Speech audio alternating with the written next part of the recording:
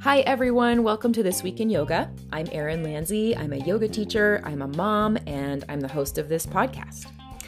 I hope you enjoy listening. Thank you for being here. This is a weekly podcast, and this is where I share my yoga themes, anything that I'm going to kind of focus my teaching around for the upcoming week. So this month, we are in May 2021, and all month long, we're talking about transitions, getting from point A to point B. And we're talking about this both on and off of the mat.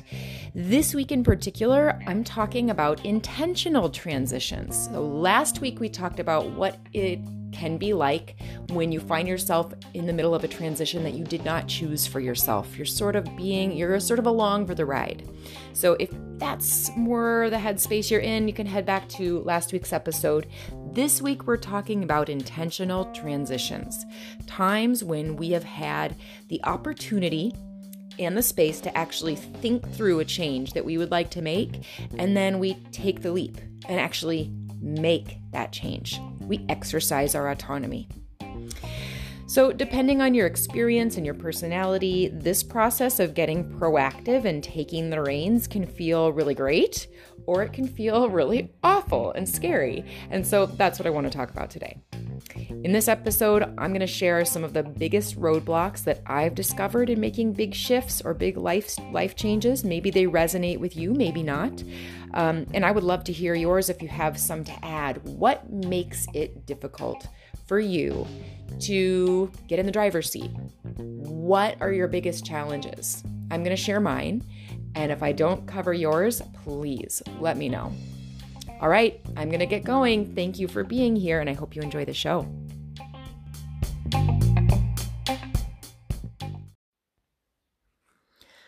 All right, so let's talk about these scenarios where you are the one making the decision. You're the one driving the change. You are the one in charge. You're the one steering the ship. Especially if this involves other people. If you have a partner, if you have a family, if you have a friend, if you have close people that this impacts, a lot of times this can feel really uncomfortable.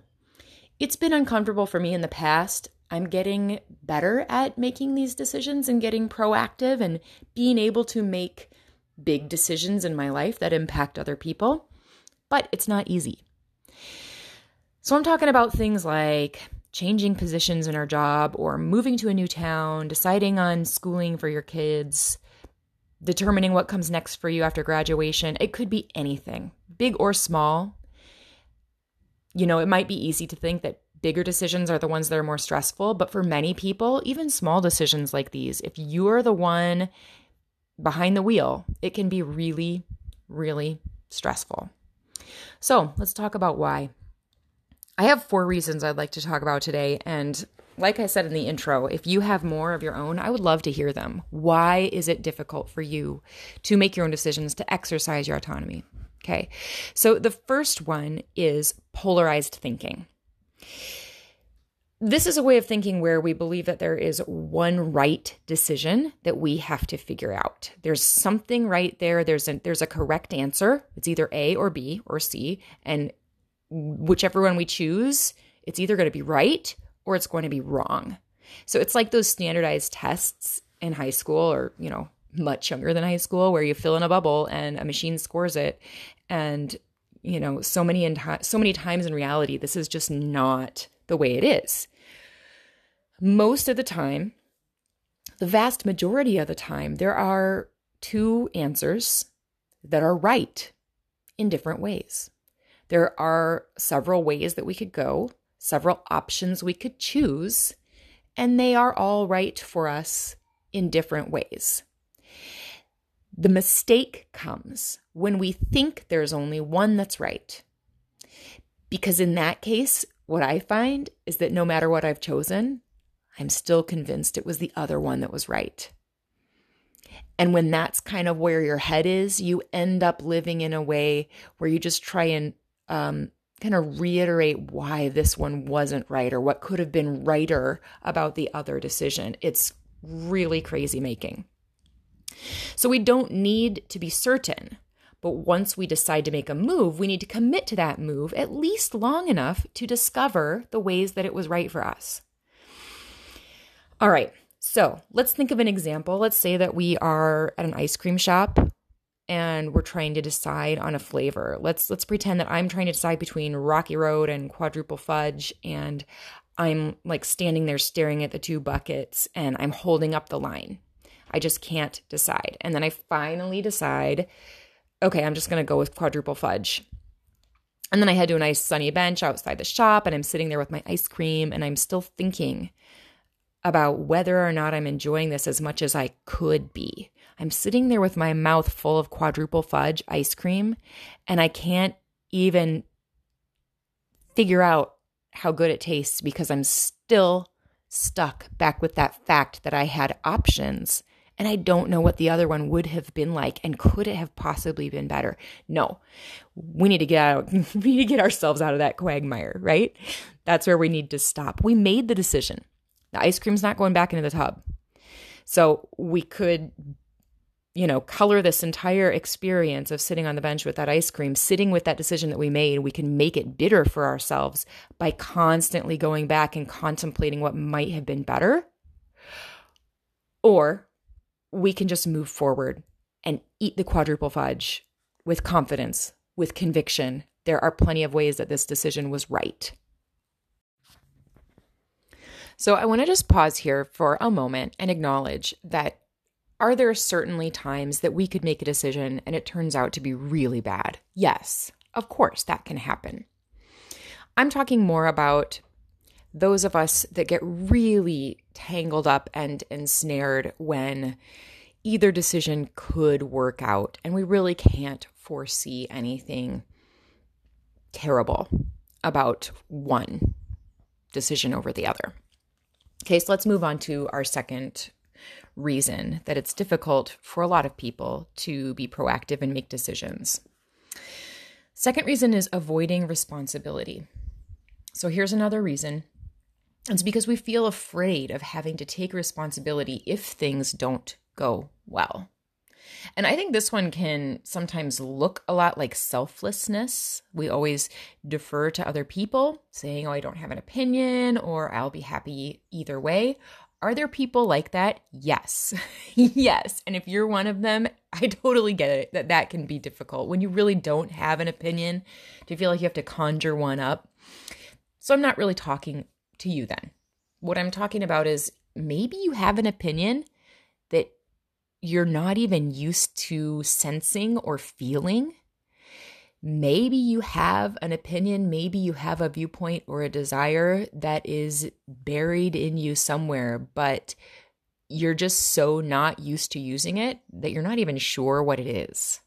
If that's your scenario, there's a real high likelihood that maybe you have kind of a consistent underwriting feeling of stuckness in your life, powerlessness. I think if you have that feeling of kind of just being stuck along for someone else's ride, chances are you do have opinions, you do care, you do have ways that you long to assert yourself that just need to be discovered a little bit. But a lot of times for folks like that, it's way more comfortable to let other people just be in charge. So I think what we're really avoiding here is feelings of failure. We don't want to deal with the emotional fallout of making a decision that turns out badly. And maybe we haven't had the experience of being in that position very often, where we have the control, we have the decision-making power, we make the decision, it turns out poorly, and then guess what? Life moves on and we are okay. So many of us have played it safe for so long and let other people make the decisions that the thing that we're afraid of, making a wrong decision or, having things turn out badly and then we have to deal with it, it's really not as bad as we think. Is it uncomfortable for a while? Yes. I have made poor decisions, but we come out the other side. Life goes on. And then you have that information about yourself and you have the experience of having exercised your personal power. So here I'm talking about, I'll give you an example. If we have to move to, or, if we move to a different town. Okay, let's say we're trying to decide if we should move. And I defer and let my partner make that decision. And we move. He decides that we're going to move. And we get there and we both hate it. It's a terrible town. There's nothing to do. And the whole town smells like cheese. I can say, well, at least it wasn't my decision to move there. I don't have to claim any responsibility or face the fact that I made a decision that didn't work out. Or if I choose the place we go for dinner and the service is terrible, then I'm stuck processing my feelings of guilt and wrongness. It's a load of crap. We have no control over, what the town smells like or what the service is like at a restaurant. It has nothing to do with me. And chances are that if that's something I'm taking responsibility for, then it would do me a world of good to have to face that within myself. Okay, so it's a bit of courage. It's a leap of courage to just step up and say, I'm going to make a decision, and if it's wrong, it's wrong, and I'll face whatever feelings come up out of that. The third reason I want to talk about is just that we're not in the habit. We're not in the habit of making the decisions or being in charge or exercising our autonomy. So we've talked in the past in yoga, in January 2021, we did an entire month on neural pathways and how difficult it can be to create new patterns and behaviors in our minds and in our bodies. I don't have podcasts about that topic, but I have classes in my on-demand section of my website. So in yoga, these ingrained patterns are called samskaras. And they totally come into play when it comes to exercising our autonomy and making decisions. If we are accustomed to having other people make our decisions, whether it's our parents, our partners, our friends, that route of deferring to them it is simply well paved. What was our programming like? Were we given autonomy when we were children? Were we allowed to make decisions for ourselves? Were we allowed to experience the consequences of our decisions and to learn from the process of having things not turn out as we had planned or hoped? If that work isn't done, guess who gets to do it? It's us. We have to do it for ourselves. And as adults, I think it's more uncomfortable, but it's also incredibly empowering and valuable. Making those new patterns, getting comfortable being in the driver's seat in our own lives, it takes practice. It's something we have to do over and over again. We can't just do it once and then say, oh, I tried making the decisions. I made that one decision to go to that one restaurant. It turned out terrible, and I'm just going to let my partner decide from now on. Nope, you need to keep doing it. It's not like you have to, impose your autonomy onto every scenario in your life. But if it calls for it, if there's something that you desire, or something that you feel needs to be said, or a move that needs to be made, a shift that needs to begin, and you know it, and there's something in you that feels it, then you've got to go for it. You've got to go for it. And even if it turns out poorly, you need to do it again the next time so that you're used to being your own advocate. So it takes practice. We have to do it again and again. And finally, this is the last one I'll talk about today. And it certainly isn't last because it's least significant. This one is fear of what others will think. That's a big one. So we're social creatures. We are made for interdependence and community. And when we make decisions, we're almost always considering what those decisions will look like to the people we value in our lives. So this isn't to say we shouldn't consider others in our decisions, but we need to know how much weight to give that. A lot of times when we have the courage to make decisions that we know are in our best interest, but make other people uncomfortable, we actually teach those that we care about that we are capable, self-governing people, and the entire relationship benefits from that. We self-edify during that process, and in my experience, the whole relationship comes out stronger. I've seen this in my marriage. I've seen it in my relationship with my parents. Maybe after an awkward patch, but it's worth it. It's worth it to get the whole relationship to that next level. So suffering your life in a state of stuckness because you're afraid of making other people uncomfortable or unhappy, it's not only not worth it, it ends up in my opinion, harming both you and the relationships that you want to be pouring into. So here's an example. Let's say you're a junior in college. Okay, so some of us are going to have to go way back in time in our imaginations, myself included. Let's say you're a junior in college and let's say you're on a pre-med track, and this was your decision. You want to be a doctor.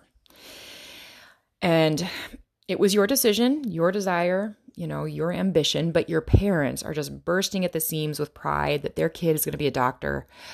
And then over time, you start to realize that you actually want to shift toward a career in writing. So as time goes on, that desire becomes more and more clear to you, but you just can't change it at this point because you've put in 3 years of university and your parents are already telling everyone they know that you are on track for med school. So the answer here might look clear from an outsider's perspective, especially those of us that are, older than 30. We can look and see how simple this is. Maybe how easy it would seem to just shift. But if you've been in this position, or if you can kind of connect it with a similar position you've been in, you know how challenging this is. But let's say you go ahead and change your course and you thrive in a writing program. You go on to be a writer and you're barely making ends meet at first, but your career grows over time. We probably don't need to discuss how that shift has impacted you, but also, what does it show your parents? That you can determine your own goals and direction, and that you're able to follow through with what you know you need. So maybe it was awkward or weird or tumultuous or confusing for a while in that relationship, but eventually it evens out.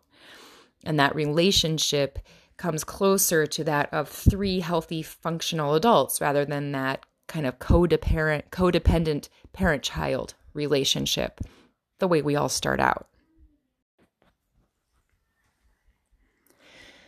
So those are the 4 things that I had in mind. And I'm really finding this need to say at the end of this episode that I am not a therapist. I am not a psychologist. I have no authority in the mental health field whatsoever. Anything I share in this podcast comes from my own experience. It is just strictly my own opinion, my own reflections, my own sort of meandering thoughts. So certainly take it with a grain of salt. If it resonates, maybe it's something that you needed to hear. And if it doesn't resonate, or if you disagree with it, by all means, you just run with that feeling and you find your own way. But all that being said, I very much appreciate you listening, and I would truly value your feedback. What kind of a decision maker are you? When you make the decision, how does it feel afterwards? What sort of emotional fallout occurs for you? Is there an emotional hangover from that? Share your experiences with me. This week in yoga, we are still working with autonomy on the mat, making our decisions for our own bodies, our own minds, and finding our own ways to exercise our authority and autonomy in our practice. So I hope you'll join me. There is yoga on Sunday evening, 7 to 8 p.m. Central on Zoom. And I practice free on Facebook Live Wednesday mornings at 9:30. It's just a 30-minute class, 9:30 to 10 a.m. on Facebook Live. You can find all the details at my website, www.erinlandsey.com. While you're there, you're going to get a really annoying pop-up. It's a huge screen takeover pop-up, and it's going to ask you for your email address. And if you haven't already joined my email list, I would be delighted to have you on my list. I send out a weekly email on Fridays just with yoga insights, yoga tools, free yoga gifts, and, kind of similar to these kind of podcast reflections. So if you enjoy it, you might enjoy it in writing too. Trying to think if there's anything else. Oh, month of May, here's my 2-year-old. Okay. Collecting donations for my Slow and Steady Vinyasa class. All of those donations go to Iowans for Immigrant Freedom. And it is a green candle. It is. And so I encourage you to come practice with me and make a donation. I'm trying to raise $200 a month for that nonprofit here in Iowa City. All right, time to wrap this up, clearly. It's blue, yeah. Hope you have a fantastic week, everyone. Thank you so much for listening. Bye-bye.